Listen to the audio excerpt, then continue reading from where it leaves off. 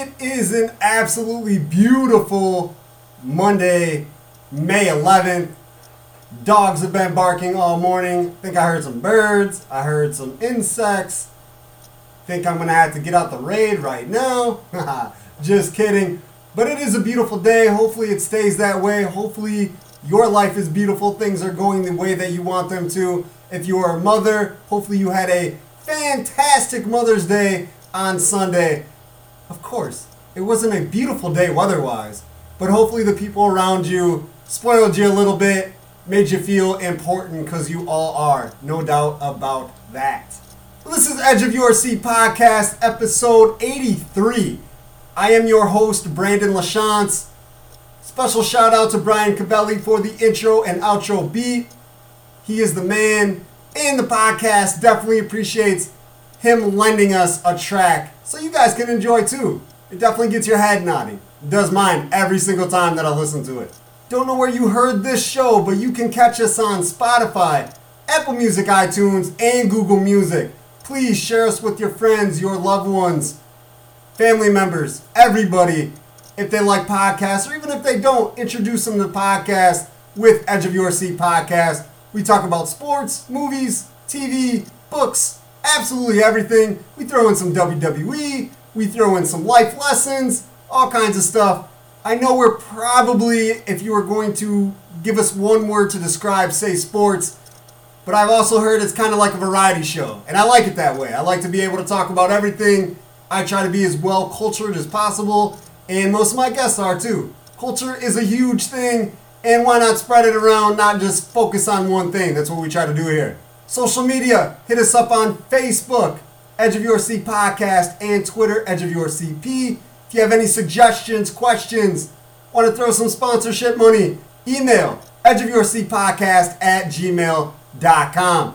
On today's show, episode 83, we have St. Bede softball coach Rob Ruppert. Good man, I've known him for quite some time. He took the Lady Bruins to the IHSA state tournament last year where they finished third in Class 1A. Unfortunately, did not get the chance to try to take his team back this year because of COVID-19 and the world pretty much shutting down. No school in session, did homeschooling. I think that's about wrapping up as we are in kind of the middle of May. I guess we're still in the beginning, but almost the middle. School is wrapping up even through e-learning, and IHSA took away state tournaments and pretty much the whole spring season. So the Lady Bruins and all other baseball, softball, track teams, soccer, tennis, all the sports that would be going on in the spring did not happen. So we talk about that. We talk about sports in general. He is a huge sports guy from when he was younger until today. Like, he's still a huge sports fan. So we talk about a lot of stuff. He openly said that he wants to come back and talk sports as much as possible. So he will be back. There's no doubt about that either. Something we did talk about was The Last Dance. When I talked to him, it was April 23rd. So only the first two episodes of The Last Dance had aired. 7 and 8 just aired yesterday, which I did watch. It was super hyped. Every single Sunday, it is must-see TV. And of course, I'm watching it. It's Michael Jordan. It's the Chicago Bulls. It's what I grew up with, and I have loved the team ever since. Even through their bad years, which is going on right now, unfortunately.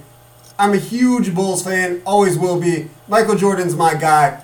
I'm top 3 in terms of role models in competitiveness and drive to do better at what you're doing every day of your life. So of course I was watching that. Episodes 7 and 8 were interesting. You know, flipping back and forth from the 97-98 season, which this is pretty much about, but it always flips back to the past. So it had the 93 retirement of Jordan and kind of fast forwards all the way through 95 and the 96 season. I jotted notes down and I'm just going to flow through those because it's in the timeline of the show. So episode 7 starts off with Jerry Krause doing a, conference, and he's asked about, with the backstabbing going on, what is going to happen with this team in the 97-98 season, and he got really mad. He jumbled his words around,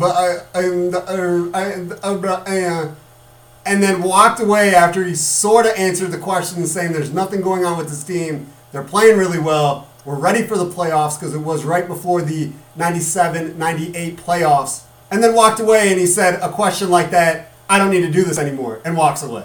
The first opponent for the Bulls in the 98 playoffs, the New Jersey Nets, which I actually really liked that team. Back in the day, I knew they weren't going to win anything, but they were just fun to watch. Chris Gatling, the bald head with the headband, get hit mid-range J's all day. Kerry Kittles, three-point shooter. He was fast, smart defender. Keith Van Horn was not what we thought he was going to be coming out of Utah, but an okay player. Jason Williams, I never really liked him. Didn't think he was a great player. Thought he was okay on an okay team. And then, he convicted of murder, goes to jail, and never really heard of again. And Kendall Gill, which is secretly one of my favorite players. I loved Kendall Gill out of Illinois, even though I was really, really young when that happened. Watching him with the Hornets. He was a Bull for a little bit, way after the Nets. Kind of jumped around team to team, but was always a professional, always a good player. So it was good to see, them kind of show that team, even though they got ran through by the Bulls. But I really did like that team when I was younger. And then, of course, episode 7 really keys in on Michael Jordan's dad, James Jordan, who comes missing July 23rd, 1993. They find his body August 13th of 93. He's shot in the chest. He was robbed. Obviously that takes a toll on a person. Obviously, this is a loved one. It was not like James Jordan was an estranged dad. He was a very big part of Michael Jordan's life, and especially sports. But the way Michael Jordan, with all the press and media pushing him every day, always on him, always stayed positive. Said my dad taught me to turn a negative into a positive. And he said his mom, Dolores Jordan, was, hey, be thankful that you had that dad and he was there and he was going to pass or leave at some point. Be thankful that he was there. But then, of course, the media turns everything, taking shots at Jordan, and Jordan says that, trying to link his gambling to his father's death. Like, that was tied in. Somebody killed James Jordan because Michael Jordan was gambling. No evidence of that whatsoever. And if you look at the history books, or I guess the bookie books, Jordan paid all his debts off. That's how this got started, because he paid somebody like $57,000. This guy goes to trial for a case. They're looking through his financials and see that there's a check from Michael Jordan. Obviously, Michael Jordan was paying his gambling debts. He wasn't gambling stuff he didn't have. He made millions of dollars every year, especially with the Nike contracts and the Wheaties and the McDonald's. And he's an NBA basketball player and a champion. In 1993, in the summer, a 3-time champion, back to back to back. He's making money, and he's able to pay what he was doing. That was crazy that they tied it together. But, being a media guy myself, I kind of get it. But those assumptions is what made, fake news and, the media stupid, kind of like headlines, because of things like that. And in 93, without social media, I'm sure it was huge. Imagine putting social media with that. Oh, you guys would have tore that apart on Facebook or Twitter. And then right after that, right after the death of his father, it goes into the talks of Michael Jordan wanting to retire. Like, he was tired.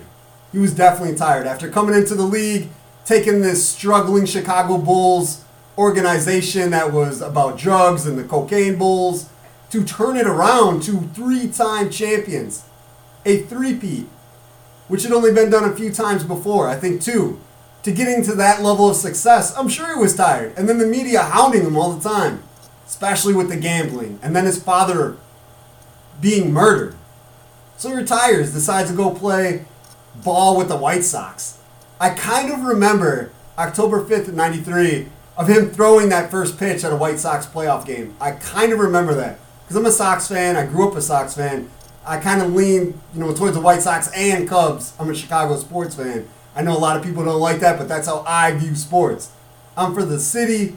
So Bulls, Blackhawks, Sox, Cubs, Chicago Sky, Chicago Fire. I'm a fan of them all. But he throws the first pitch, and there was already rumblings. Okay, what's he going to do now? Then they have a press conference. Media everywhere for his retirement. It wasn't a retirement. Said my dad saw my last basketball game. not closing the door to come back to basketball, but I want to leave for a minute. I remember that as a little kid. I remember sort of the press conference. Probably didn't watch the whole thing. The people that we were living with at the time watched news all the time. So I probably saw little clips being re-aired, consecutively. Let's re-air these clips of Michael Jordan because obviously that was news. It's news now in 2020. Just imagine in 1993. And I remember the retirement and I cried. I remember being a little kid crying. I had a Michael Jordan jersey. I had the Bull shorts to match. I had all that stuff. I was a huge Jordan fan even back then. So when they said he was not going to play basketball, which since the day I was born is my favorite sport, I cried. I remember sitting there at the TV crying because my hero was not going to be on the basketball court. And until I was probably like 19, 20, 21, I really didn't care about baseball at all. I am not one of those guys that can go back, before, I'm going to say probably like 97, 98. I know some of the guys' names in the 90s, especially White Sox players. But outside White Sox and Chicago Cubs, I can't tell you anything past like the big names. Ken Griffey Jr., Randy Johnson, those guys I know. I know the big names. But like the relief pitchers or the 7 and 9 guys in batting orders, I couldn't tell you that. I can tell you pretty much full lineups of NBA teams from 80 to now. I can do that, but baseball, I could never do that. So I really wasn't a huge baseball guy or kid. For him to leave my favorite sport to go to baseball, I kind of felt like he was like cheating on me or, leaving me behind. I'm like, what are you doing? Obviously, I'm a little kid, so I take it differently as you get older. So then they talk about the private suspension theory. His father's just murdered. There's this gambling thing. They're already linking that together. And now it's like, hey, these things are crazy. Are they trying to boot Michael Jordan out so that this isn't a thing? And in the docuseries, I liked that they asked Commissioner David Stern, rest in peace, he's no longer with us, but they started this long enough ago so that they could speak to him. And he said, absolutely not. That would be ridiculous.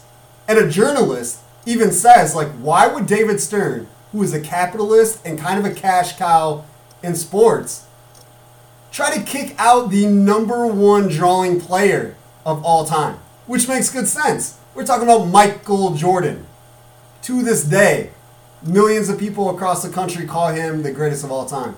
And not just people, not just watchers, not just fans, other players that are NBA All-Stars or champions or Hall of Famers or veterans or all of that still to this day say Michael Jordan is the greatest player of all time.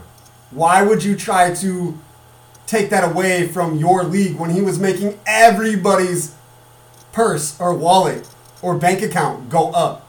When he went to a city, it was going to sell out, or more fans than normal were going to come because they wanted to see Michael Jordan. David Stern wasn't going to just push him out. No way. I wish they would have talked to more people besides Stern and Michael Jordan, because Michael Jordan, says there's absolutely no way that there was a suspension, nothing like that. He decided to retire. I wish there was just a couple more witnesses. Phil Jackson says, hey, I sat down with Michael Jordan in Jerry Reinsdorf's office and we talked about this and he said he wanted to retire. I wish he kind of would have elaborated that there wasn't this theory. And just a couple other people. Maybe a friend, a personal agent, or a trainer, somebody else that wasn't Stern or Michael Jordan, just to add some more depth to it. And obviously in 94, when Jordan, starts playing baseball, working out with the White Sox, they offer him an invite to a camp. There was all the talk about how his dad wanted him to play baseball. He loved baseball always. On the docuseries, they're showing photos of a young Michael Jordan in Little League baseball poses. I remember all of that. And still I felt betrayed that he was leaving basketball to play baseball. But I remember that, but didn't understand the feeling behind it. Your dad is just murdered.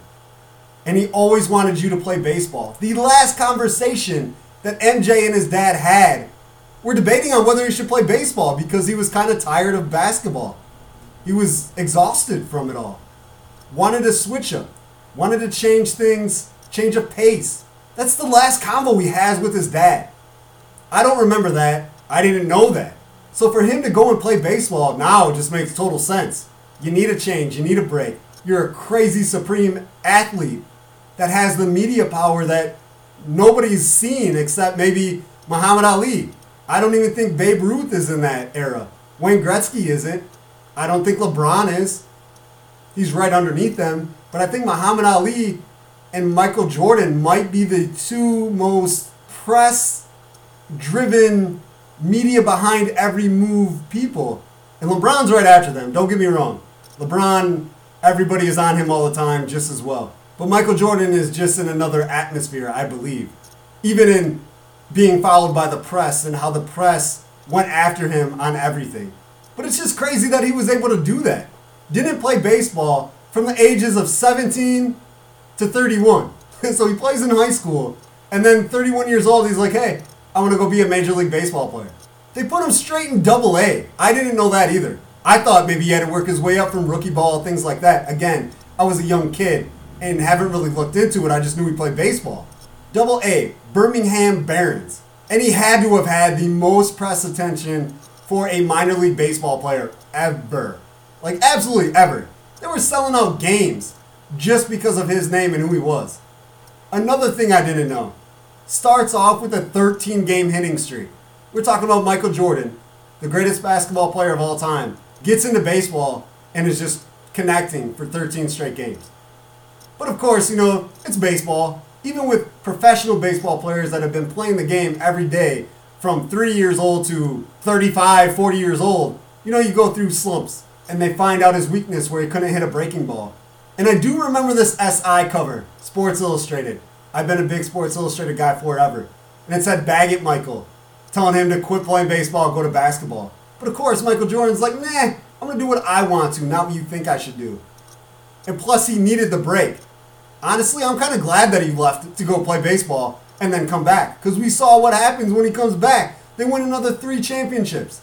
And of course, there's all the people that say, oh, well, maybe they could have won 8 in a row. I highly doubt it. Highly, highly, highly doubt it. That long of playing basketball takes a toll on you. You saw Kobe Bryant when he was in the finals or long playoff runs every year. The beginning of the season, he looked ragged. By the end of the season, he looked more ragged. Same thing with LeBron James, 9 straight finals. That takes a huge toll on your body.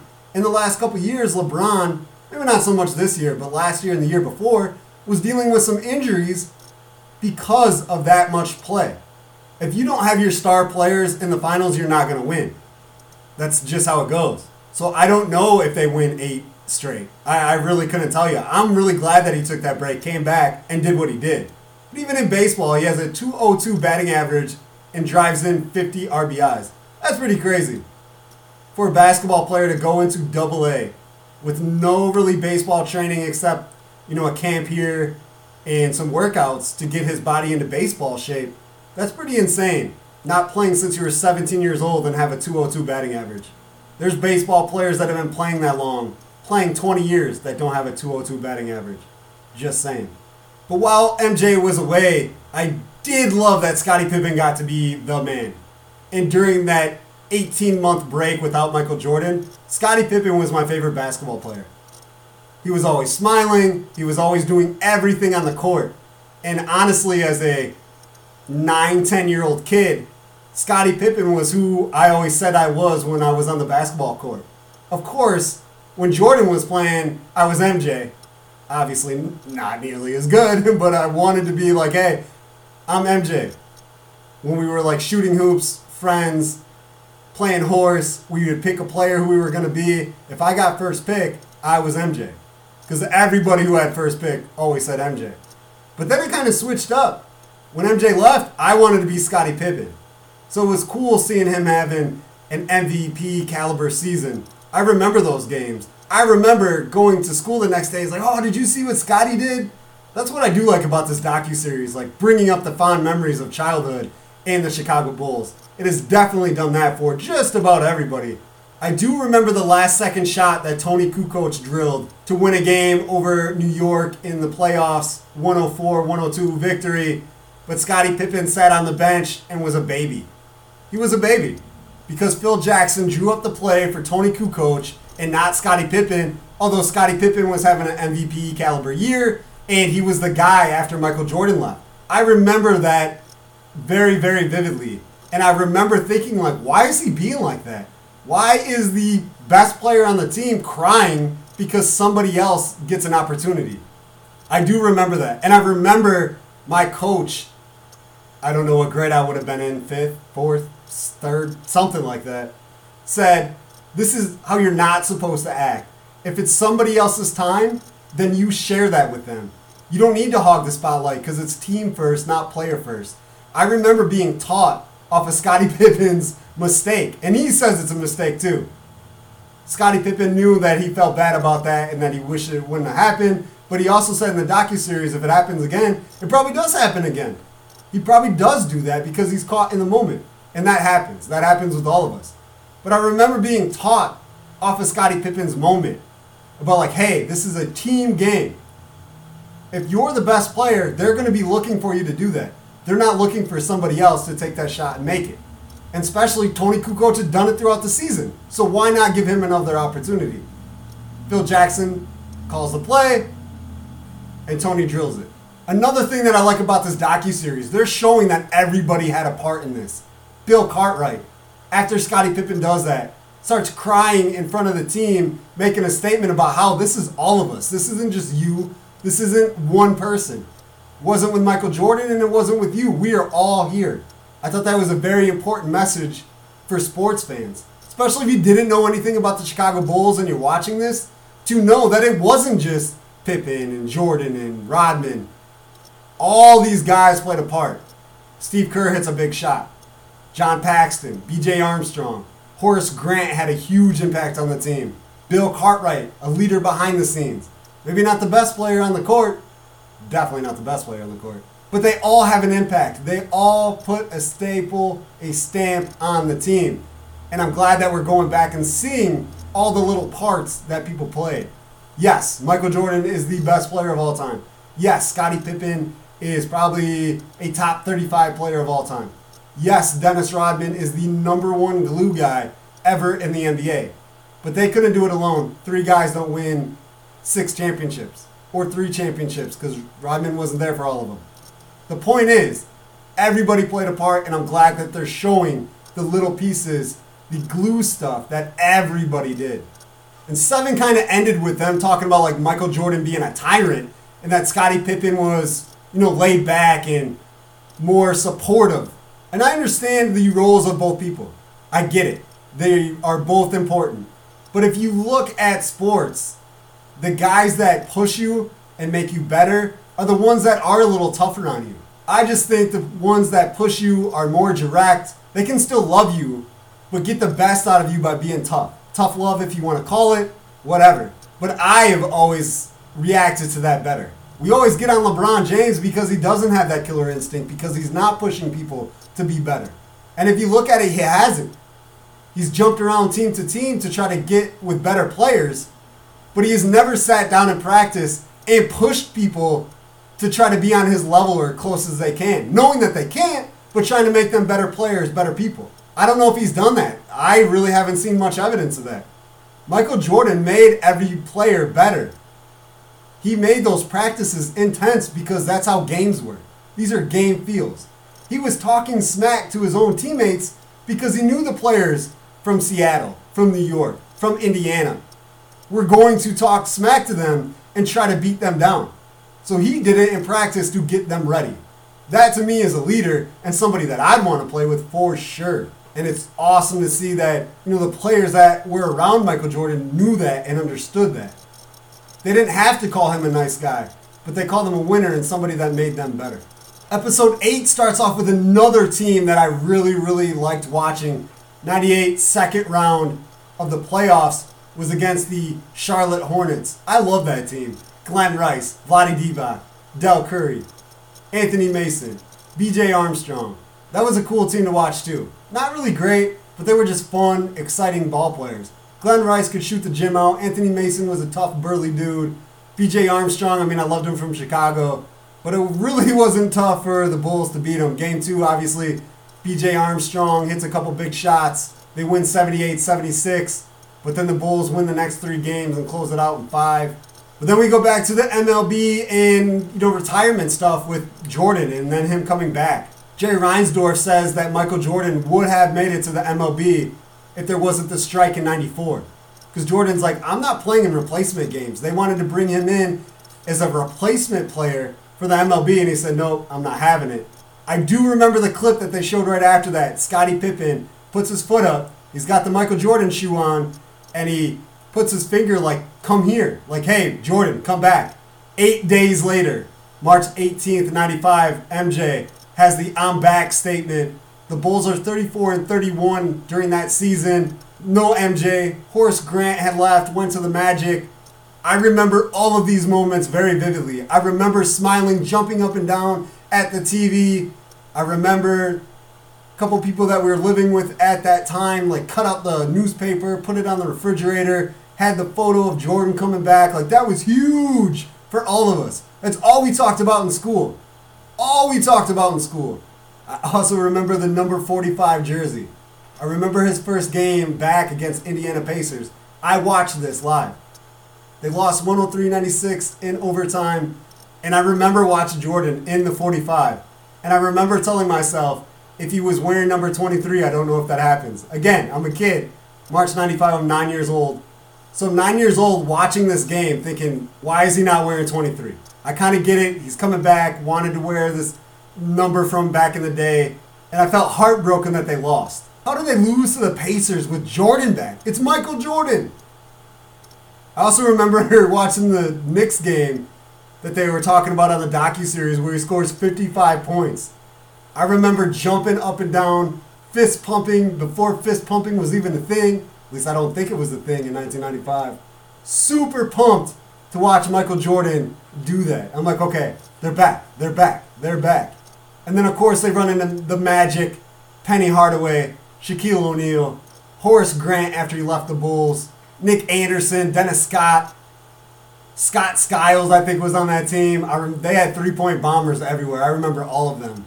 But I forgot that even happened in 95 because I thought Jordan had took the full 2 years. I never looked back until they were saying, early in the docuseries it was 18 months. And I have said that before. But now going back, I remember this Magic team being so awesome. And maybe I just didn't want to remember them beating the Bulls. I mean, I was a little kid and didn't want the Bulls ever to be beaten.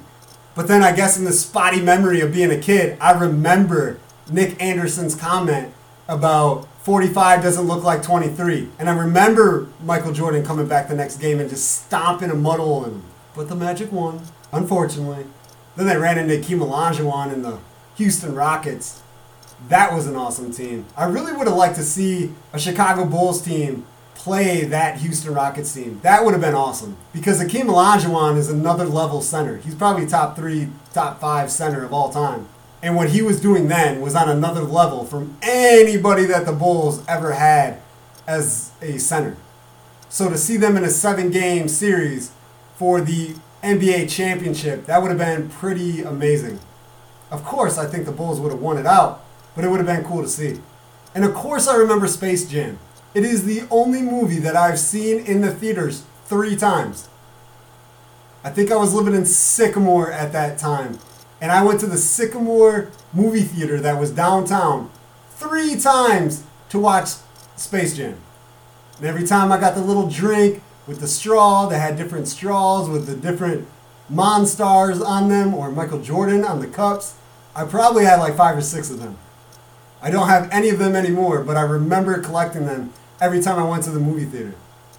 I had to beg and beg and beg and wash tons of dishes and fold a lot of laundry, but I did get to go to the movies 3 times to watch it. Still an awesome throwback movie. Is it award-winning? Is it the best movie ever made? No way! But it's tons of fun and Michael Jordan's in it, so why not? What I did not know was the other stuff. I did not know that Warner Brothers built him a basketball facility for him to work out and keep practicing. Of course, he's mad at the Magic. He wants to still be playing for a championship. He's Michael Jordan, the biggest competitor ever and best basketball player ever. So they build him a facility and he has these games after doing filming and working out with Reggie Miller, Juwan Howard, Sean Bradley, who I will always think is a bum. He was just tall. But I'll throw him in there because he was a name. And all these NBA guys, that is pretty awesome. So he was doing all of this all at the same time. Like, hey, I'm going to make this movie. I am going to get my body back in NBA shape, because it wasn't. That was definitely visible in that Orlando Magic series. His body wasn't ready. So to be able to do all that was pretty insane. I did not understand when I was a little kid that was going on behind the filming of Space Jam. And Dennis Rodman was there. So they got to know each other a little bit better before they eventually became teammates. What I also like about this is they're showing the side of Michael Jordan where he's not always right. Like I said, episode 7 ends with them asking if Michael Jordan's a tyrant. Well, he comes back and then him and Steve Kerr are fighting. Like literally hitting each other. Phil Jackson kicks Michael Jordan out of a practice and makes him understand, like, you can't do that. This is your teammates. So Michael Jordan calls Steve Kerr, apologizes. They instantly gained respect for each other and became good teammates. But just to have Michael Jordan as a human being, because let's face it, before all of this, and even if you don't know any of this in the 90s and you're just watching this stuff for the first time, Michael Jordan was like a superhero. He could not be destructed. Nothing could face him. So to see these human being things happen, there are some people to this day, I could be guilty of it from time to time, thinking that everything I think or I do is right and that you can't tell me or change that, especially when I was a younger kid. There was no way that anybody was going to tell me differently because I had done these things by myself. You get to a certain level of finances or success or whatever where nobody helped you. So then you keep going that way and don't think that any other way is going to work. And that's how Michael Jordan was, obviously. He'd won these championships. He'd become the biggest, best player in professional sports, not just the NBA. So to have this little dude, Steve Kerr, like get into his face, him get kicked out of a practice, that was pretty big for him, for the Bulls then, and for us to see that now, to understand, hey, he's human and these things do happen. And then, of course, that 95-96 team goes 72-10, sweeps the Magic in the Eastern Conference Finals, finishes 87-13 on the year, which a .870 winning record is the best ever. The Golden State Warriors from 16-17 finished 83-16 with an .838 winning percentage, but didn't win a ring, thanks to LeBron James and the Cleveland Cavaliers. And as I've been discussing this series, this docu-series, on Facebook, a lot of people keep talking about, and a lot of people were saying, the different competition that Michael Jordan faced, probably wasn't as good as LeBron James. I totally disagree. I loved this Seattle Supersonics team. Gary Payton, Shawn Kemp, Detlef Schrempf, Hersey Hawkins, Sam Perkins, David Wingate, all really good players. Gary Payton, to me, in the 90s, was one of the best point guards ever. He was in that conversation with John Stockton, Mark Price, Penny Hardaway. He was one of those guys. He was at that level. He was a defensive player of the year. He was called the Glove. I remember watching that series as a kid thinking that Seattle was going to get a couple, and they did. I didn't think that the Bulls were going to get the sweep, even though a lot of other people did think they were going to. But they had a lot of good pieces to win 1 or 2 games. Not a series, not by any means. There is no way that the Bulls are going to lose that. But to say that Seattle team wasn't good, they were an awesome team to watch. Very, very deep. Obviously the best team in the West. They deserve to be in that finals. So to say that Michael Jordan that year didn't have the level of competition that he should have, I don't think that's fair at all to the Seattle Supersonics. They were pretty beastly. I did think it was funny for Michael Jordan to laugh at Gary Payton, saying, I wasn't really worried about Gary Payton. I had a lot of things on my mind. I don't agree with Michael Jordan. Gary Payton was probably the best defender, at least at the point guard position in that year, or, that 3-4 years in that little span. So I do think that Gary Payton affected his game. You cannot sit there and say that he didn't. There's video footage. Gary Payton did fight him every second of the way. So he did affect Michael Jordan's game. But he does make a good point when he said, hey, I had a lot of other things going on my mind. Game 6 of that NBA Finals was on Father's Day. He had just lost his father. This is the first championship finals appearance since his dad had passed away. His dad was with him every step of the way. It makes sense. So I don't agree that Gary Payton didn't affect his game, because I believe he did. But I do understand he was thinking about his father. He had other personal things going on. And when you do have other things going on, maybe you don't play to your level. But to say Gary Payton didn't affect your game, Jordan, I'm sorry, he did. He definitely did. But the Bulls win Game 6, 87-75, take their 4th championship in 6 years, and it's the first of the second three-peat. And obviously, if you're a sports fan, you've seen all the clips of Michael Jordan crying when they win that. He's laying in the locker room, the basketball in his hands, just crying, sobbing it up. That made me tear up a little bit. I remember watching it then, I remember watching it now, and now the emotion behind it feels more real than it did as a little kid. You know, when you lose somebody that means a lot to you, especially if they're linked to something else like basketball, if they're linked to that, and then they're not there, that's a lot of emotion, that's a lot of pain, that's a lot of grief on your heart. And to be able to do that without your father, who was there every step of the way, you know, that image, that video clip means more to the public, well, at least to me, going forward from 1996 to 2020. I did like how they wrapped up Episode 8, May 1998, the Eastern Conference Finals against Indiana Pacers. Again, a team that I loved. Reggie Miller, Rick Smits, Chris Mullin, Greg Anthony. I want to say Antonio Davis was on that team. I believe they had the Davis guys. I love that team. Obviously, I didn't want them to beat Michael Jordan, but I did love watching that team throughout the regular season. They ended Episode 8 with Reggie Miller saying, you know, there's all this talk about the end of an era, Michael Jordan not being here, and him telling himself, you're going to retire Michael Jordan. And then they end the episode. And I just kind of sat there, I'm like, what if that really would have happened? Reggie Miller's a Hall of Famer, great player, but what if he would have been the guy? What if that Indiana Pacers team would have been the ones to knock Jordan and the Bulls off of that pedestal? Just thinking about it. Obviously, it doesn't happen. But going back, like, how would we have looked at Reggie Miller now? Does that put him in another category than he is now? Right now, he's a Hall of Famer, good player, great player.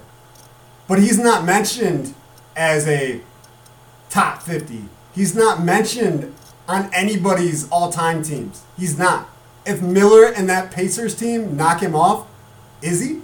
Is he put in an all-time team? He's an all-time shooter. If we're lining up guys for an all-time best three-point shootout, Reggie Miller's in there.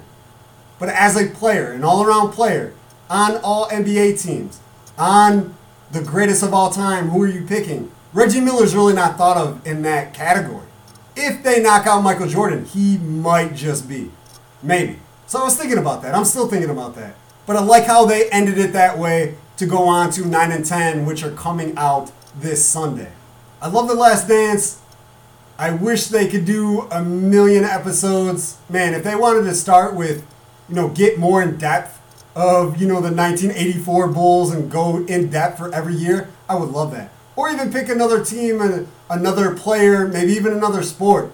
But these episodes, this docu-series, has been great for TV, has been great to keep things going on during this COVID-19, and it's been all around awesome for everybody. To talk to our podcast guest, or, in the intro talking about this, I probably just spent a half hour talking about The Last Dance. It has been amazing. And we got 2 more left to go. I'm super pumped. But I just mentioned COVID-19. It seems like things are starting to let up a little bit. I'm seeing restaurants are opening places. Drive-ins are opening within a week. We still got a social distance and things are different. The MLB is talking about opening the season June 4th with no fans. Talking about rule variations to make the game different or, more enjoyable because these players are going to be out of shape.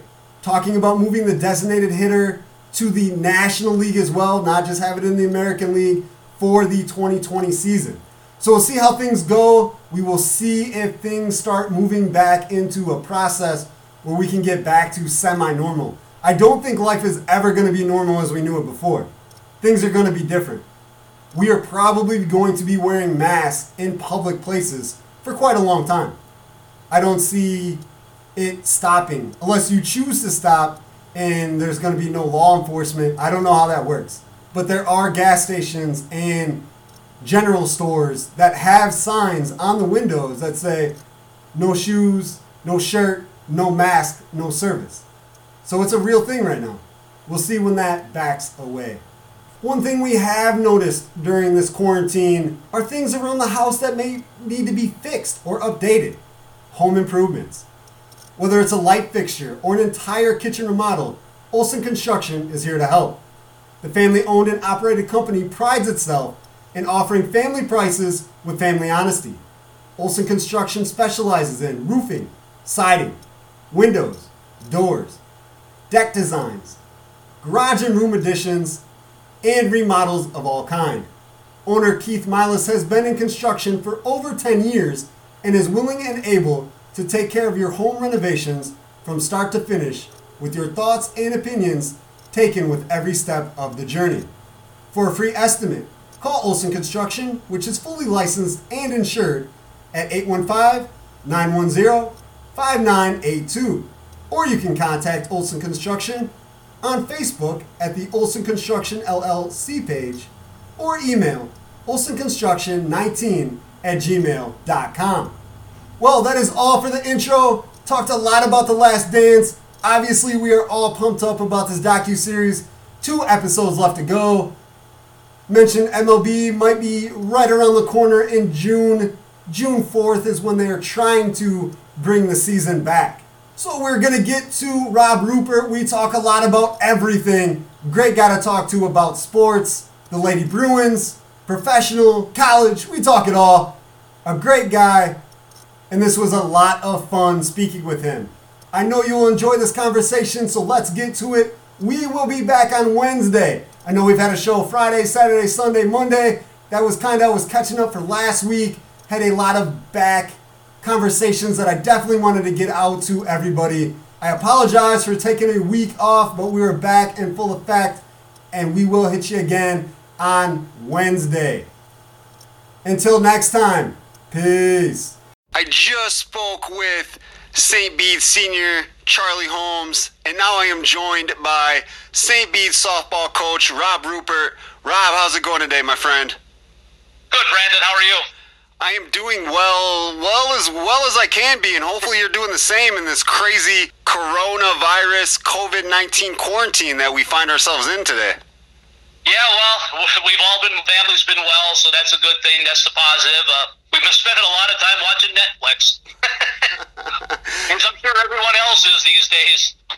Yeah, that has been probably my number one question for like the last 3 weeks. So since I ask everybody else, what is it on Netflix that you've been watching? I've been watching Designated Survivor with Kiefer Sutherland, and I kind of got into that.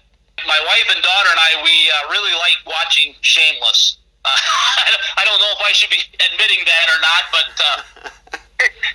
it makes us laugh. So I love Shameless, and even on this podcast, I had not seen season 9 yet. So I watched season 9 not too long ago and spoke about it on here. I love that show, so I think it's okay to say that you like it. I think it makes you feel good about yourself and your own family that maybe you're not as messed up as what you think you are. Yeah, if you think you have a messed up family, that is one show you definitely have to watch, and then put that in perspective. I agree. Who is your favorite character on Shameless? Oh, by far, Frank. By far, Frank. He plays that part so well. You would never know that he was such a intelligent, seasoned actor. You know, I mean, he's really good. Yeah, he makes you think that like that's him on a regular day. Oh, yes. Kind of like when you used to watch Two and a Half Men and Charlie Sheen. That wasn't a real stretch for him playing that part neither, I don't think. No, like that was his life. Yeah. It makes it feel like that is really Frank. It's crazy. Yes, it does. Yes, it does. Well, like I said, unfortunately, we're in this quarantine. You know, normally you'd be probably on a softball field right now, or going to a field, or driving home, or, you know, ending a practice, something like that, since it is 6:30. Yes, like you said, we'd either be ending a practice or in the middle of a game or coming home from a game. I'm enjoying a little bit of time off, don't get me wrong, but boy, I miss being out there with the girls and the camaraderie that we had, and my coaches and I, and even the opposing teams and coaches. You make friends over the years doing this, and you enjoy seeing some of them people. Definitely. Has any, whether it's coaches in the Three Rivers Conference or other teams that you've played, as any coaches or players, have you reached out and chatted with them to see how everybody's kind of taken this? No, not really. I don't have a lot of their contact information as far as personal phone numbers or whatever. But I see some guys from around the area. I see Coach Booker all the time. And Coach Filippini from Hall. Him and I have spoke before. But no, I've been keeping a low profile now too. So. Definitely. When you say low profile, does that mean just Netflix, or have you been doing anything else during the quarantine? No, really haven't been doing much. I've been doing, just spending time with my wife and my daughter here at home, and we have been enjoying cooking some dinners together and, spending some time together. So on the opposite hand, my boys live, a couple hours apart from us either way, and we don't get to see them a lot right now, so, we talk to them. Actually, Saturday night we had a nice little video chat with them. My daughter got them both on the computer, and so all three of us were able to talk back and forth and around and around. So we had a good time that night. Can you imagine going through this quarantine probably 30 or 40 years ago, how different it would be? Yeah, absolutely. I mean, all the shows that you got on TV, you can pick something and watch now, and binge watch like we've been doing, and 30 years ago, I mean, heck, you were lucky to have 3 or 4 channels on TV. Yeah, binge watching, and for other people, you got PlayStations and Xboxes and Zoom and Snapchat and Skype and Twitter and Facebook, and the list goes on and on and on and on. I don't think the world would survive a quarantine 30 or 40 years ago. It's definitely an electronic world, and we're able to communicate a lot easier today. Yeah, I've been surfing the web a lot too, just looking at videos and, Googling softball games or baseball games or just, watch some drills or whatever. We have quite the media explosion that we can look into. Yeah, can't forget podcasts. Yeah, podcasts, absolutely. This is my first one. I'm a podcast virgin, so. Nice. Well, I'm glad. Okay, I don't want to make it sound weird. I'm glad I'm your first. I know where you were going with that, Brandon. I get the hint, so. I'm glad I'm your first podcast. That's awesome. We'll keep this PG. Yeah, okay.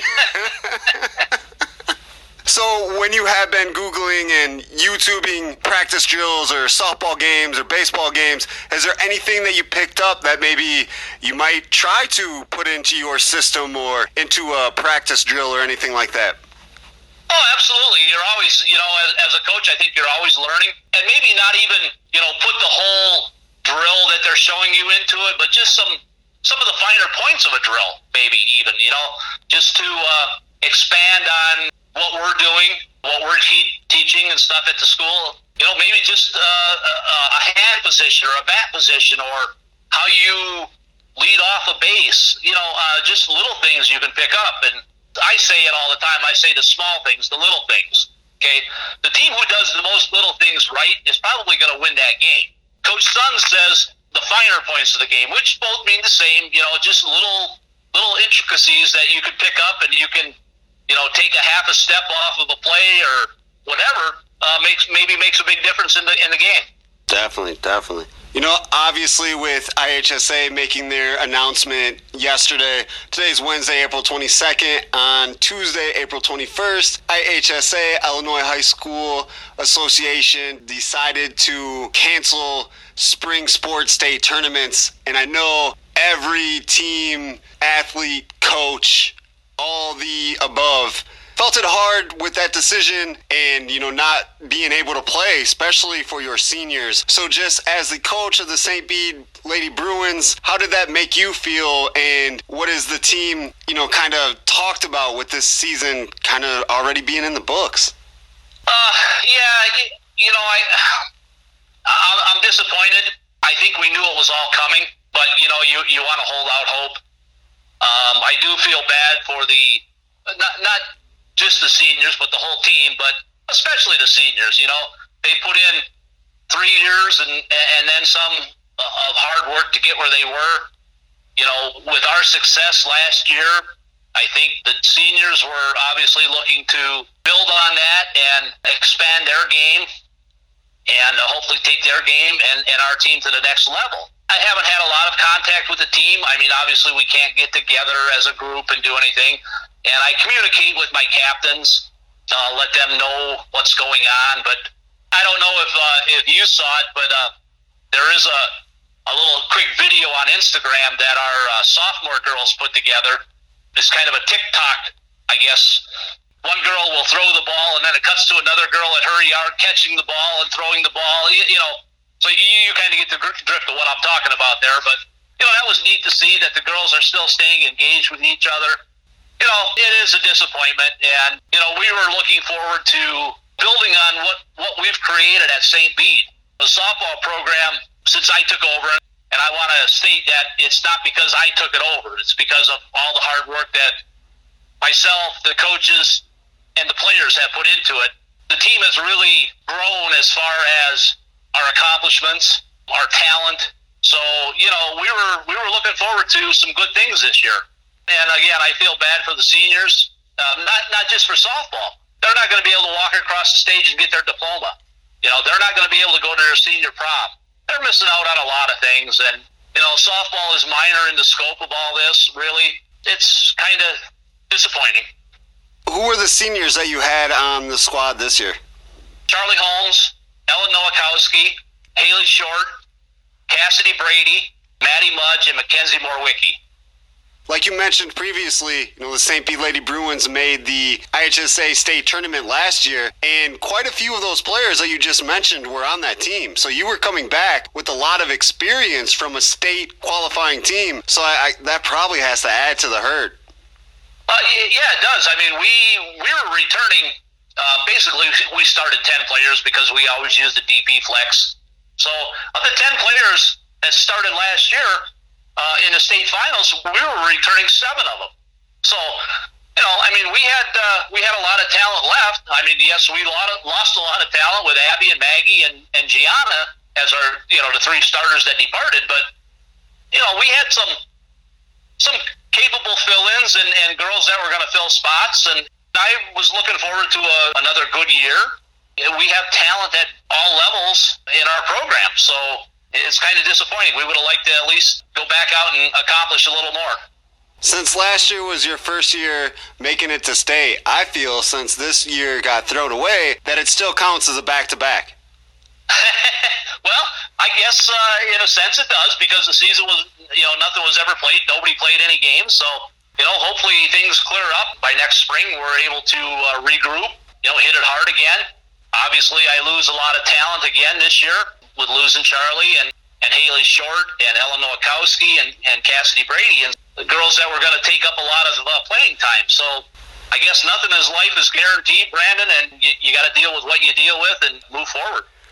If there's one positive that we can take away from this, I think it's kind of that statement right there, that we can't waste time, or we have to take advantage of opportunities when they come, or we have to spend as much time with our families and our loved ones as much as possible, because we really don't know when we're not going to be able to do that. Like you said, you can't go see your sons right now. Things like that happen, and there's nothing that you can do to control this. No, again, I believe all of the from the contact I have had, all of the girls' families are all healthy and well. All of my coaches' families are healthy and well. As far as I know, the school, the teachers, and the administrators, and everyone out there is healthy and well, so that's a good thing. Like I said, my family is all well, so, I guess in the small scope of things, that's what's the most important thing right now, is that all of our family and loved ones and friends are healthy and well. Not only are you the coach with the St. Bede softball program, you also play a big role in Little League in the Illinois, especially the northern Illinois Valley area. What is going on with Little League? I know it's probably be starting sort of soon. What is going on with that? Has there been any cancellations, any rulings, anything going on with Little League so far? Well, the last directive that came out from Little League was there was going to be nothing until May 11th. What's going to happen after that, I don't know.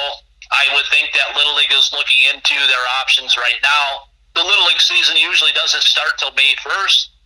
So, I mean, if that's something that we can, strive for May 11th, maybe they can, push the tournaments back a little bit and, give us a little bit of a playing season there.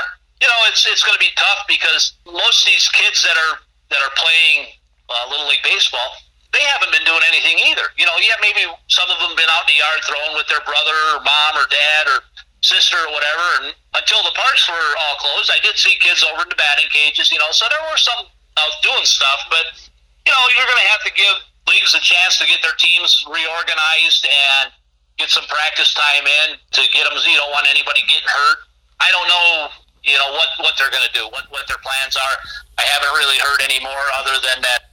It's kind of hard to coordinate a season and a tournament season because some states may be lifting their stay-at-home quarantines earlier than others, so it's going to be difficult. I don't know what their plans are going to be or what they've been talking about because they really haven't shared anything other than, just the shutdown till May 11th, so. Definitely, and you just brought up a good point that really haven't discussed, and that is the shape of these kids. So say this band or quarantine gets, I don't know why I called it a band, but say the quarantine gets lifted and, you could bring these kids back. You still have to have practice time. You still have to have time to get kids conditioned and in shape because you're right. They have sat at home, played video games, ate probably the same kind of food that they would normally without any gym class, without walking to school, without walking the halls and getting those steps in. We really don't realize how important the steps in and walking are every day until you're not doing it. And these kids won't realize that, but their parents are going to see them putting on an extra 10 pounds, and the coaches would too. Oh, absolutely. I see it myself. Doing Netflixing and everything. So, no, you're right, Brandon. You don't realize that, just the everyday things you do, walking 3 or 4 blocks to school for them kids, or getting into gym class and running for an hour, just out doing physical stuff, playing on the swing sets, whatever, swinging a baseball bat, throwing a baseball. You're using energy. So, yeah, you're going to have to give everybody a chance to get their arms loosened back up and get their legs stretched out and, just get them in a little bit of game shape. And, not that all the Little League players are high school level, athletes or whatever, but, it still takes time. You gotta work with the kids and especially the younger kids, teach them how to throw the ball, how to catch the ball. And that takes time. It's not something that you just go out and do. Yeah, it's not like just riding a bike, unfortunately. Right. The younger kids, you get down in instructional league, that's hence the name instructional league. You're teaching them how to play that game, teaching them how to throw a ball, how to catch a ball, how to hit a ball, how to run the bases. It's not a 10-minute proposition to throw a baseball out there and tell them, here we go, we're going to play baseball. And it works with all ages. I have taken thousands and thousands and thousands of jump shots in my day. Last time that I shot a basketball, I hadn't probably shot in, I'm going to say like a year and a half, 2 years. And it was the ugliest thing that I've ever seen in my life. Yeah, well, I haven't picked up a softball in, over a month now. I was throwing a little bit when we first started practicing, but I haven't done anything really physical since the stay-at-home quarantine. And even before that, because I had knee surgery back in January, so I was kind of on the shelf for, a couple months before that. I was just starting to get back into game shape myself when we started practice, so it's not easy. Like you said, you don't realize the little things we do in our daily lives, how many steps you get in, and just catching a basketball or throwing a frisbee or whatever, you're using muscles and you're burning up energy, and it's going to be a big change to get these kids back in even in the mode to want to play. Yeah, one thing we were talking about was technology, and on my phone, I didn't set it up. It just happened this way. It keeps track of your steps. It set a goal for me and everything. So I'm on a weekly rotation for work, and I walk to work because I'm only like 4 or 5 blocks away. It takes me less than 10 minutes, so I walk. The days that I'm working, I am killing that goal. That goal means nothing to me when I'm working. When I am not working and I'm not walking to work, that goal seems like the furthest, most unattainable thing that has ever happened in my life. Sure. You don't realize it's just a natural thing when you're working. You just get out and you do it. And now you got to think about it and think, how am I going to get them steps in? So people don't realize and maybe don't think about it, what a difference this is making in our physical abilities as a country, as a world, truthfully. Yeah, no doubt about that. No doubt. Well, the one crazy awesome thing that is going on besides like reflecting on, what's important in life and stuff, even though there's no sports going on, there is this amazing docuseries called The Last Dance about the 1997-1998 Bulls. Please tell me that you've watched it. Well, I did watch the first part of it. I'm sure it's on Netflix, and I'll be looking for that after I'm done with Shameless and my Designated Survivor series. So I'll be looking for something else to watch, and that very well may be what I watch. Back when the Bulls were in their heyday, with the Michael Jordan heydays, I was a big basketball fan. I watched every Bulls game there was, I think, and God, what a team. You can talk all you want. Michael Jordan is probably the greatest basketball player I've seen in my lifetime. And I grew up in the 60s and 70s, so I saw some really good basketball players. I caught the tail end of Julius Erving's and Wilt Chamberlain's and Kareem Abdul-Jabbar's, but, Magic Johnson, Larry Bird's, Walt Frazier. I go back as far as seeing Walt Frazier play with the New York Knicks, Dave DeBusschere. So I've seen a lot of good basketball players, and yeah, some of them were probably at the end of their careers when I saw them, Oscar Robertson. But from what I remember, and God, Michael Jordan was the best I ever saw. But with that being said, he was able to be the best he could be, or best player in basketball, because he had a good supporting cast around him. You look back and how many teams have, 2 Hall of Famers on their team, and 2 of the 50 greatest basketball players of all time on their team at the same time. Scottie Pippen, who's who I'm talking about. Oh yeah, definitely. We know. So I mean, it wasn't just all Michael Jordan. You had to play everybody on the Bulls. You couldn't slack off of any one person. The Horace Grants, the Bill Wenningtons, the B.J. Armstrongs, the John Paxsons, the Steve Kerrs that all came along throughout the years. Dennis Rodman, Tony Kukoc, Luke Longley, all them guys, played a role, defining the Chicago Bulls in that era. Yeah, I totally agree with you. I am going to disagree with you a tad. If you look back at some of the NBA championship teams, I don't think there's ever a number 1 without a strong number 2. You had Kobe and Shaq. You had Tim Duncan and Tony Parker. You had, I could keep listing. Yeah, you're right. I guess I shouldn't have made that statement. But still, I don't know that all of them are top 50 players, and obviously Kobe is, and Shaq is, and Tim Duncan is. But Tony Parker, I don't believe, is one of the top 50. You're right about that. That's true. But with that being said, any team that wins the championship, they're putting 7, 8, maybe even 9 guys out on that court that are very, very outstanding ball players. If Michael Jordan wasn't on that team, Scottie Pippen would have been probably a bigger star than what he was. Because Scottie had a lot of abilities too. Oh yeah, no doubt. In those 18 months when Jordan decided to play baseball, Scottie Pippen was a top 5 player in the league and showed it with MVP votes. Absolutely. Yeah. And that's kind of a shame. Michael Jordan took them 2 years off, because the Bulls probably would have won 8 championships in a row, not 3 and 3.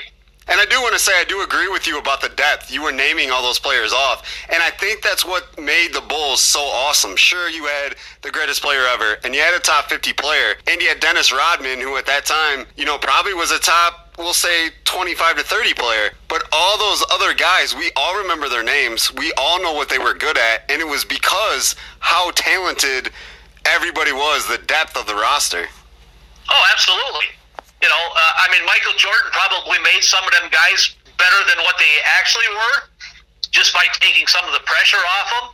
And not just on the basketball court, some of the pressure off them with the media, with the administration, When Michael was on the court, John Paxson was probably left open a lot of times because whoever was guarding John Paxson had to help with Michael Jordan, or the same thing with Steve Kerr or B.J. Armstrong. So, I'm sure Michael made them a lot better, but that's the mark of a good team. When it's your turn to step up, Michael gets you the ball, and you got a 25-foot shot, and you can bury it. That's a big plus.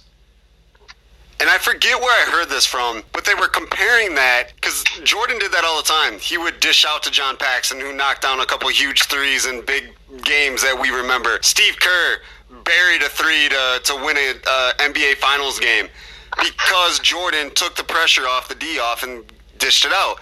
Then it was brought to attention. I really wish I could remember where I heard this from. It might have been Bill Simmons on the Bill Simmons podcast. I'm pretty sure that's what it was. But anyway, he was comparing that to LeBron James. Of course, that's the comparison we're all going to these days. But there's been times where LeBron has done that, dished off to people, and they have not drained the three. They have not made that big bucket. And when that happens, we're like, why didn't LeBron just take the shot? I wonder if Jordan, if he makes that dish to Steve Kerr and he doesn't hit it, or John Paxson and he doesn't hit it, what the conversation would have been like then. Yeah, you don't know. With that being said, John Paxson and Steve Kerr were really good shooters in their day. B.J. Armstrong was a great ball handler. So they had abilities too. It wasn't like they were just, an empty beer bottle out there on the court taking up space. They had talent too. They could, hold their own against pretty much anybody their size within the league too, I think. You know what I mean? John Paxson probably could have done that on other teams. Steve Kerr could have done it on other teams, I think, too, without the presence of Michael Jordan. So, you have to give the whole Bulls organization credit for putting good players around Michael Jordan. And I think that maybe that's where the early days of LeBron and Cleveland, why they didn't win championships, because they didn't have the quality of players around him. Look when he went to Miami, when he had Dwayne Wade and Chris Bosh around him. It made a big difference. Oh, yeah, and they even had players, Yeah, and they even had depth. They had Mike Miller knock down some crazy shots, and right. Yeah, they had other players as well. Right, and then, now going out to Los Angeles, he doesn't have quite the amount of talent around him as he did down in Miami. Even back, a few years ago when he went back to Cleveland, he had Kyrie Irving with him. So there was some talent there, too. And that was the reason why they won the championship there that year. So you got to give the Bulls organization credit for getting some top-flight players within the league. So this kind of goes into my next question, because obviously you were old enough to pay attention to stuff with the buzz of the media. Maybe not as crazy as it is now with Facebook and Twitter and, the crazy amounts of social media there is now. But newspapers and networks and things like that were still covering the behind the scenes stuff that this documentary is, showing to the rest of us that didn't get to pay attention to it. When this happened, so in 97, I turned 12, but I don't turn 12 until October. So the summer leading up, and Jerry Krause telling Phil Jackson that this is your last year. I don't care if you win 82 games, you're not coming back. Things like that, I had no idea, and there's a lot of other people that didn't. With you being able to be, conscious of this stuff, how did it unfold for you as a fan to be able to know that stuff and still see what they were doing on the court? Well, I think as a fan, I was wrapped up in just utter amazement at how good they were. But also, you hear the rumblings of, and you think to yourself, they'll never do that. Why would they do that? It's just media hype and, maybe trying to push them to excel and whatever, but so, I didn't get involved with a lot of that, reading up on it and watching it and getting involved with that part but boy, I'll tell you what, watching that that show really opened my eyes a little more to it, that I couldn't imagine why people were booing Jerry Krause at the ring ceremonies. But, you know, you get a little more insight into that and hear a little more candid interviews from the players that they had there. Jerry Krause wasn't very well liked, I don't think. No, and I remember watching that ring ceremony, but I do not remember that situation where Krause got booed out of the building, and then right after that, Phil Jackson gets a standing ovation pretty much right after him. It was a funny time. Yes, in life, we all have our own personality, and personalities clash at times, and unfortunately, the people that hold the power, you know, they have a little more to say than what you and I do, but, you know, maybe Jerry and Phil had a bad relationship, and Jerry just wanted to get rid of him and show that he was the boss, you know, and I don't know. Obviously, we may never know. You know, some of them guys will never come clean with what the deal was and why. I've heard rumors of Michael Jordan. The reason that he went and played baseball them 2 years was because he got caught gambling and so on and so forth, and he was asked by the league to step away for a while to let it blow over or something. So, you know, there's all kinds of conspiracies out there with all that stuff, and who knows? Maybe Phil didn't want to come back. I don't know. You know, so. But it was a shame because they had such, you know, maybe they wouldn't have been a 72-win season team, but you don't have to be a 72-win season team to win a championship. You know, you can win 65 games or even 60 games and make the playoffs and still win the championship. So I think they still would have been, you know, a very formidable opponent when it came time. Well, a couple things that you were talking about with Jerry and Phil, I didn't understand. Like, from Jerry's point of view, you have the greatest player of all time and the greatest coach of all time. I don't care what your personality is. Why don't you just eat those thoughts for a little bit? Think about all the money that you're making as a general manager and your organization winning all these championships, what they mean to the community, what they mean to Chicago, and just eat that for a little bit, soak it up for a couple more years, realize that players are not going to play forever. Jordan was with the Bulls for 13 years, wasn't going to play forever. Just eat that up just a couple more years, get some more money. Why throw that away? And from Jerry Reinsdorf's point of view, as the owner, why doesn't he step in? Because he is the all-encompassing power. He can do whatever he wants to, including telling Jerry Krause that, hey, dude, what are you doing? No, Phil Jackson is staying here, because if Michael Jordan is only staying because Phil's going to be here, then that's what we're going to do, because we are racking in money and championships. I didn't understand how either one of those things didn't overpower what actually really did happen.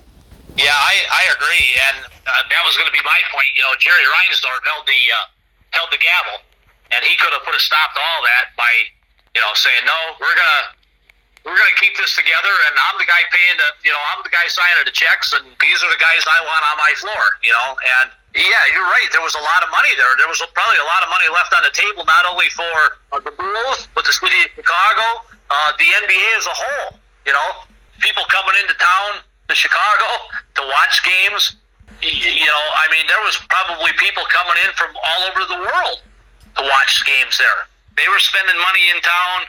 The Bulls were making money because they had the sold-out stadium all the time.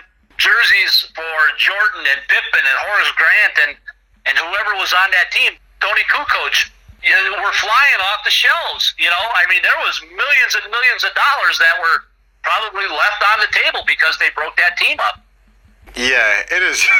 It's just crazy insane. I'll never understand that. What you said about Michael Jordan and gambling, I am really interested to see if this docuseries goes into that at all. Because they're going back and showing, you know, this happened with Jerry Krause, this happened with Scottie Pippen's contract, you know, this got a player in a trade and stuff like that. I know that they have had this footage, obviously, for like 25 years since they hired a camera crew to follow them throughout the whole 97-98 campaign, knowing that this was going to be the last run for them. But Michael Jordan kind of sat on it and didn't want to get involved because he's kind of like backed away from the media. So they finally got him to come into it. So I don't know really how much they're going to touch on that, being that Michael Jordan came in involved and he's always been worried about his image. It's just one of the rumors, conspiracy rumors that I've heard. This even goes back to his father being murdered. There was rumors at the time that his father was murdered because he owed a big gambling debt.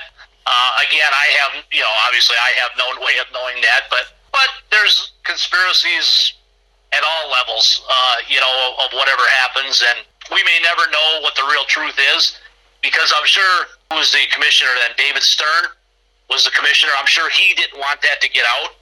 Obviously, Michael doesn't want that out because that's, tarnishing his image. Yeah, I doubt to get this broadcast and publicized, they had to have Michael's permission, I'm sure, to do this, his blessing. So I would think that there's probably nothing in there about, the reasoning why he left, other than he just needed to take a break. But again, we may never know the real story. Yeah, probably not, but I think all of us deep down would be like, yeah, he was a gambler. Like, yeah. Brandon, what do you do with all your money? You got that kind of money. What do you do with it? You can only have so many cars. You can only have so many houses. You can only go on so many trips. Obviously he wasn't a drug user. At least I don't know of him being that way. But, what do you do with your money? Hell, if I had the millions of dollars that he had, I'd go out on the golf course with you, and I would bet you that you couldn't come within, 30 feet of a tree. You know what I mean? Right. You'd probably win all your money on that bet, but yeah, I understand what you're saying. But that's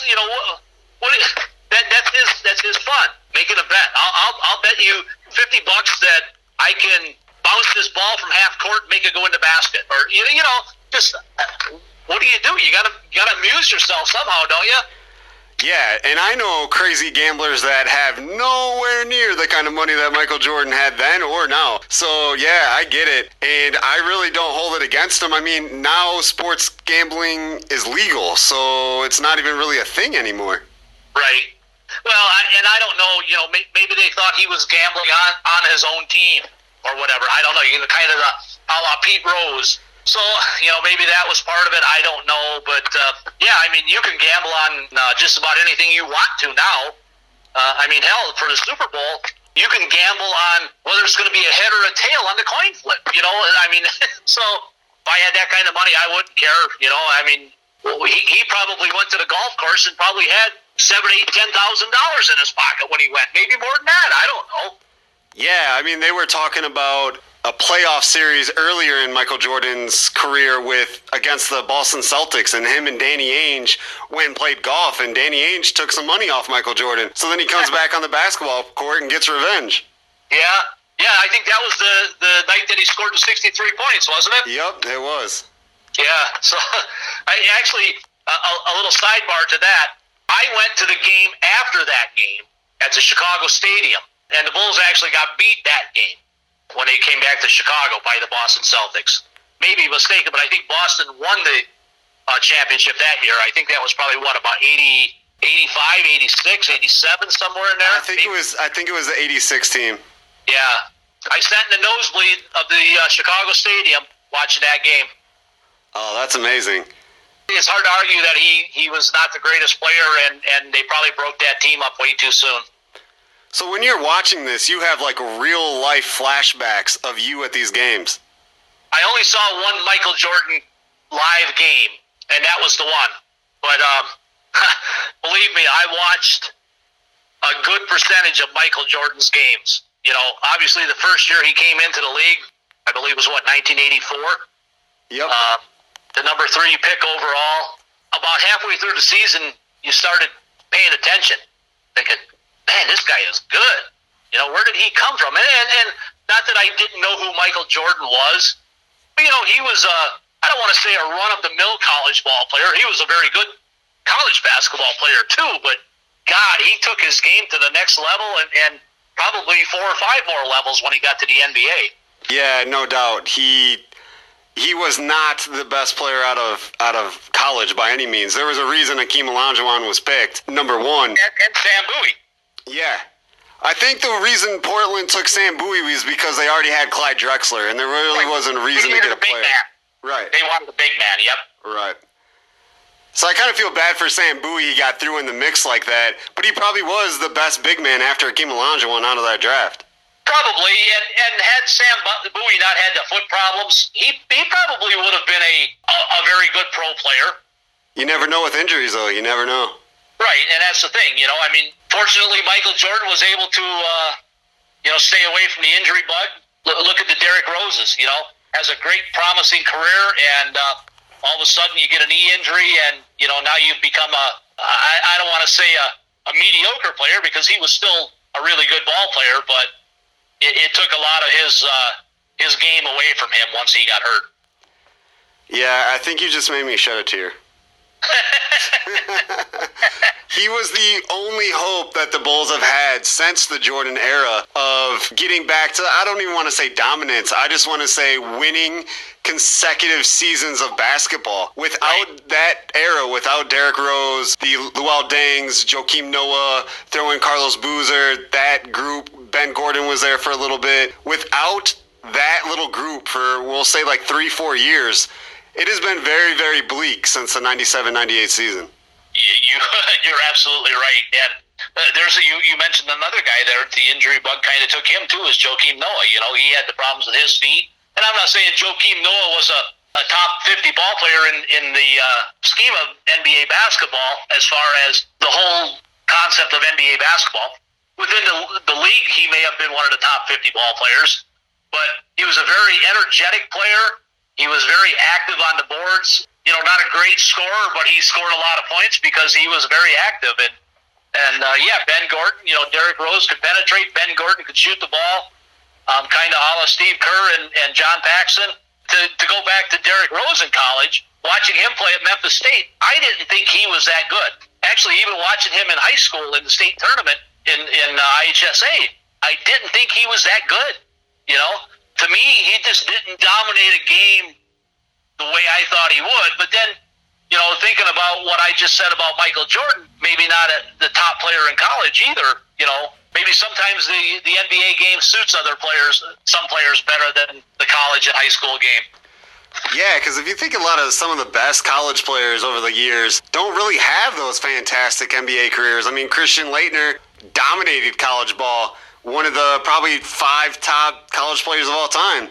He gets to the NBA and he was a journeyman, didn't really excel anywhere. Tyler Hansborough was awesome in North Carolina. Kind of an energy guy, would score here and there, but was the face of college ball for at least 2 years. And I think he was out of the NBA in like 3 and really never shined at all. Right. Well, and look at some of the players that come out of college that you never hear about. Did you ever hear about Scottie Pippen before he came out of college? Not at all. Not at all. I didn't even know where Central Arkansas was until Scottie Pippen was drafted. I was thinking the exact same thing as you said it. And there's a lot of them. Look at Charles Oakley. Did you know Charles Oakley before he came out of college? Nope. Probably not. Did you know Tony Parker before he came out of college? No, probably not. Unless you were a really hardcore college basketball aficionado, there's a lot of players that are playing in the NBA that you really didn't know about. Today is a different story because of what we've talked about before, social media, ESPN. I can remember back in the heydays of ESPN, probably back in the early to mid-'80s, on a Saturday in the fall and winter time, you could turn on ESPN at 8 o'clock in the morning and watch a basketball game until probably 2 or 3 o'clock the next morning because they covered it. And at the time, a friend of mine, we had a house that we were living in together, renting, and man, we knew some college basketball back then, but after that, I kind of got out of it a little bit. Obviously, I got married and started a family, so I got out of it a little bit. As far as being able to have the time to watch all that college basketball, but like I said, now today with all the social media and just the TV coverage, and you can turn on any array of channels. You got Fox Sports, you got MSNBC Sports or NBC Sports or whatever it is. You got ESPN's got how many channels that you can find sports on. So there's always a game. And, it's not just the UCLA Notre Dame game. It's not the LSU Florida State game. You're getting Montana State and Boise State or whatever. You know what I mean? So a lot of these kids are getting a lot more exposure than what they had back then. So I think you recognize names a little more now. You know what I mean? Yeah, two things that I just got from your chat right there. Steph Curry came from Davidson. I didn't know what Davidson was. I didn't know who Steph Curry was. Right. And then what we were talking about with TV coverage, I went to school at Southern Illinois University. When I was down there my sophomore year, we went to the Sweet 16. And other than that, we really didn't have a crazy amount of success, except when, Walt Frazier was there. I actually got to meet him. Really? He's a Hall of Famer from SIU. Led us to, it was kind of the equivalent of the NIT tournament in the 60s. But we actually won that with him. And he came back my senior year because they redid the arena. So he came there, and I got to do an interview with him for the college newspaper. When SIU made Sweet 16, was that when Carlton Fay was playing? No, right before. Oh, okay. So he got to that team, I want to say 2 or 3 years later. Okay. Yeah, Who's lost. a Hall of Famer from Bradley? What's that? Who's a Hall of Famer from Bradley? I have no idea. He played with the Chicago Bulls. I feel like I should know this. Chet Walker. Oh, yeah, duh. Yeah, that was a dumb moment. I'm like, as soon as you say it, I'm going to feel like an idiot, and I do. Yeah. There's another guy, now that we're speaking about Bradley, there's another guy who kind of got lost in obscurity in the pro game, Percy Hawkins. Oh, yeah. A great college basketball player.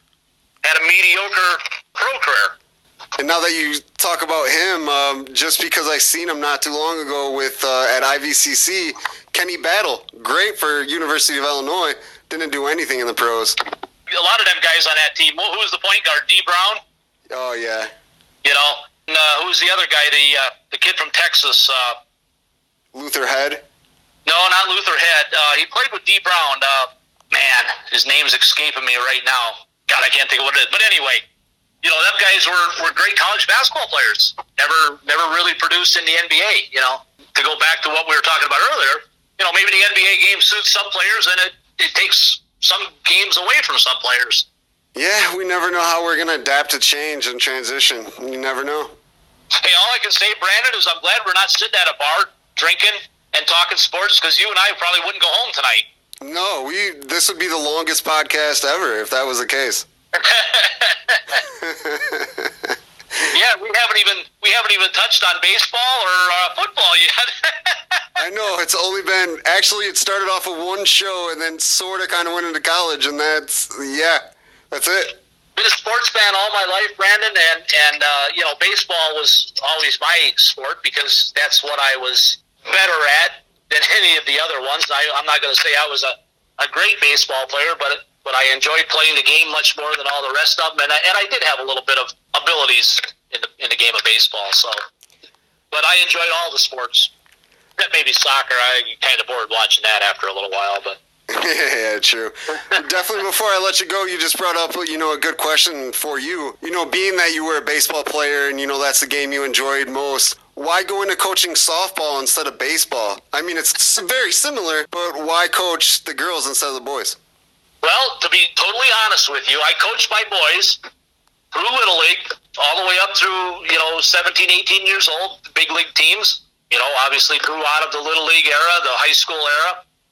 Went on to colleges and never played sports at colleges. But when my daughter was probably in 6th grade, maybe 7th grade, 6th grade probably, 11 years old maybe, she decided she wanted to play softball. So she came to me and says, Dad, if I play softball, will you coach the team? Well, what can I say, Brandon? I coached both of the boys. I coached their teams all along. My daughter comes to me and says, Dad, will you coach the team if I play? I said, absolutely. That's how I got involved with coaching girls. I started coaching at the city level with, a Little League team, 11 and 12-year-old girls. I coached when she moved up to junior league, 13 to 14-year-old. I coached that level. We had some success with our all-star team. We actually went to the state tournament up in South Holland with them girls. When she was in 8th grade, Mike Urbanski was hired as the softball coach out at St. Bede. He knew that my daughter was looking at going to St. Bede to go to school for a lot of reasons, and one of them was athletics. she felt she had a better opportunity to play sports out there, and just the smaller atmosphere than LP. So Mike Urbanski approached me one night, and he says, "Hey, how would you like to help coach out at St. Bede?" So I thought about it, and I says, I would, Mike. I would really like to help coach. I says, I enjoy being with the kids, whether they're boys or girls. I've always enjoyed the game of baseball. And like you said, there are a lot of similarities. I says, yeah. Well, I was just going to be an assistant coach out there. For some reason, actually, Lisa Griggs, who is my JV coach right now, was supposed to be the head JV coach back then. And for some reason, the school offered to do it, or something fell through, or whatever, I don't know. But Mike asked me if I would be the head coach of the JV program. So I says, yeah, I'll do it. It was kind of out of necessity. So I spent 2 years there, and then Mike resigned from the varsity level. I thought, I talked to my wife about it. I thought, well, you know what? I enjoy being with the kids. My daughter's out here. You know what? I'm going to throw my hat in the ring. So I did. I applied for the position. I know I wasn't their first choice to be coach out there. I think I got the job kind of on default. But, as they say, the rest is history. I think it's been a pretty good fit, and I've learned a lot from, obviously, coaching it. I brought in some pretty good people around me to help coach, and I got to give a lot of credit to them people, and I've learned a lot from everybody that coaches out there, Yeah, that's how, kind of a drawn-out story, but that's how I got involved. My daughter started playing, and she wanted me to coach a team, so. No, it's pretty cool. I like it. I did not know all of that. I sort of knew some of it, but not all of it. I like it. Yeah, well, Mike took over when Bill Procup, actually it was after the 2013 season, when St. Bede went to the Final Four that year and took fourth place. Bill Procup stepped away from the program, and that's when Mike was hired. So he coached in, 14 and 15? I actually did interviews with all three of them. Yeah, so I did interviews with Procup, Urbanski, and you. So I touched all three of them during my time at the local newspaper. When I applied for that job, Bill was a big supporter of mine, of getting that job. And I don't know that, he had anything to do with me getting the job, but Bill supported me in what I did. In fact, the homecoming night, when Bill passed away, him and I were sitting out at the tent at homecoming that night, probably about 7:30, 8 o'clock in the evening. And Bill said to me, he says, Rob, he says, I would like to come back and help coach. And he says, I want to coach at the JV level. I don't want to coach varsity. I don't want to step on anybody's toes, but I miss it. I want to come back and coach. He said, would you consider that? And I didn't have to consider long. I said, Bill, absolutely. And I went home that night. We spoke for a little while after that. I shook his hand, and I said, I'll be in touch. And I went home.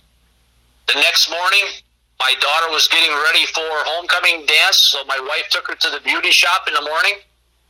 She came home and says to me, did you hear about Bill Procup? I says, no, what? She said that they think he had a heart attack and passed away last night. I says, no way. I says, I was talking to him at 8 o'clock last night. So I couldn't believe it. I had to call Tom McGonigal and ask him.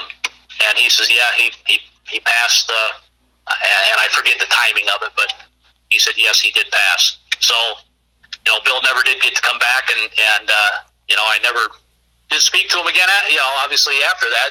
And, it was kind of sad, because I was looking forward to Bill coming back, because he meant a lot to the program, too. He had a lot of history there with that program. So, but, that's how the world goes around, huh?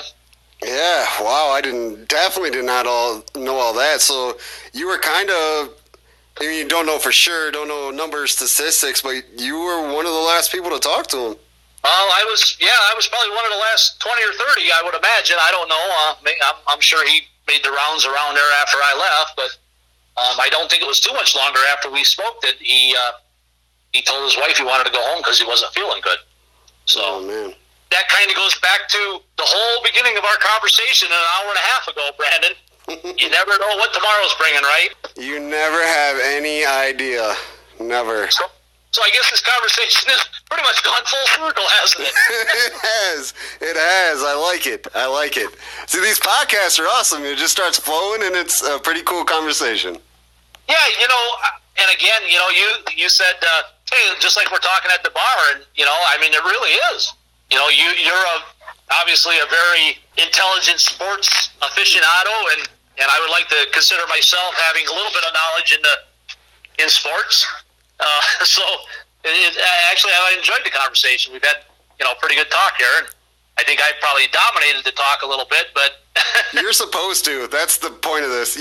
Everybody can hear from me every day, not you. So you're supposed to dominate these. I enjoy sports pretty much no matter what it is. Other than soccer, I've never been able to get into soccer. I don't know what it is, but I can watch cliff diving in Acapulco. I can watch. I've even learned to watch a little bit of golf. I love when the Olympics are on. I love watching the speed skating and the ski jumping. I've loved ski jumping since I was a kid. I can remember watching it on Wide World of Sports when I was a kid. Oh yeah, definitely. And so I mean, I enjoy sports. Definitely. Well, Edge of Your Seat podcast will always be a home for you to talk sports anytime you want to. Well, I appreciate it, Brandon, and I hope I didn't get too long-winded on these conversations, and I'd be willing to come back and talk some more sometime. Never. Long-winded is what I like to hear, or what I like to have happen on Edge of Your Seat podcast. Thank you very much, Coach, for doing this, and I love going down memory lane and the stories that you told about, your career and things like that. I learned a lot, and hopefully the listeners do too, so thank you very much. Okay.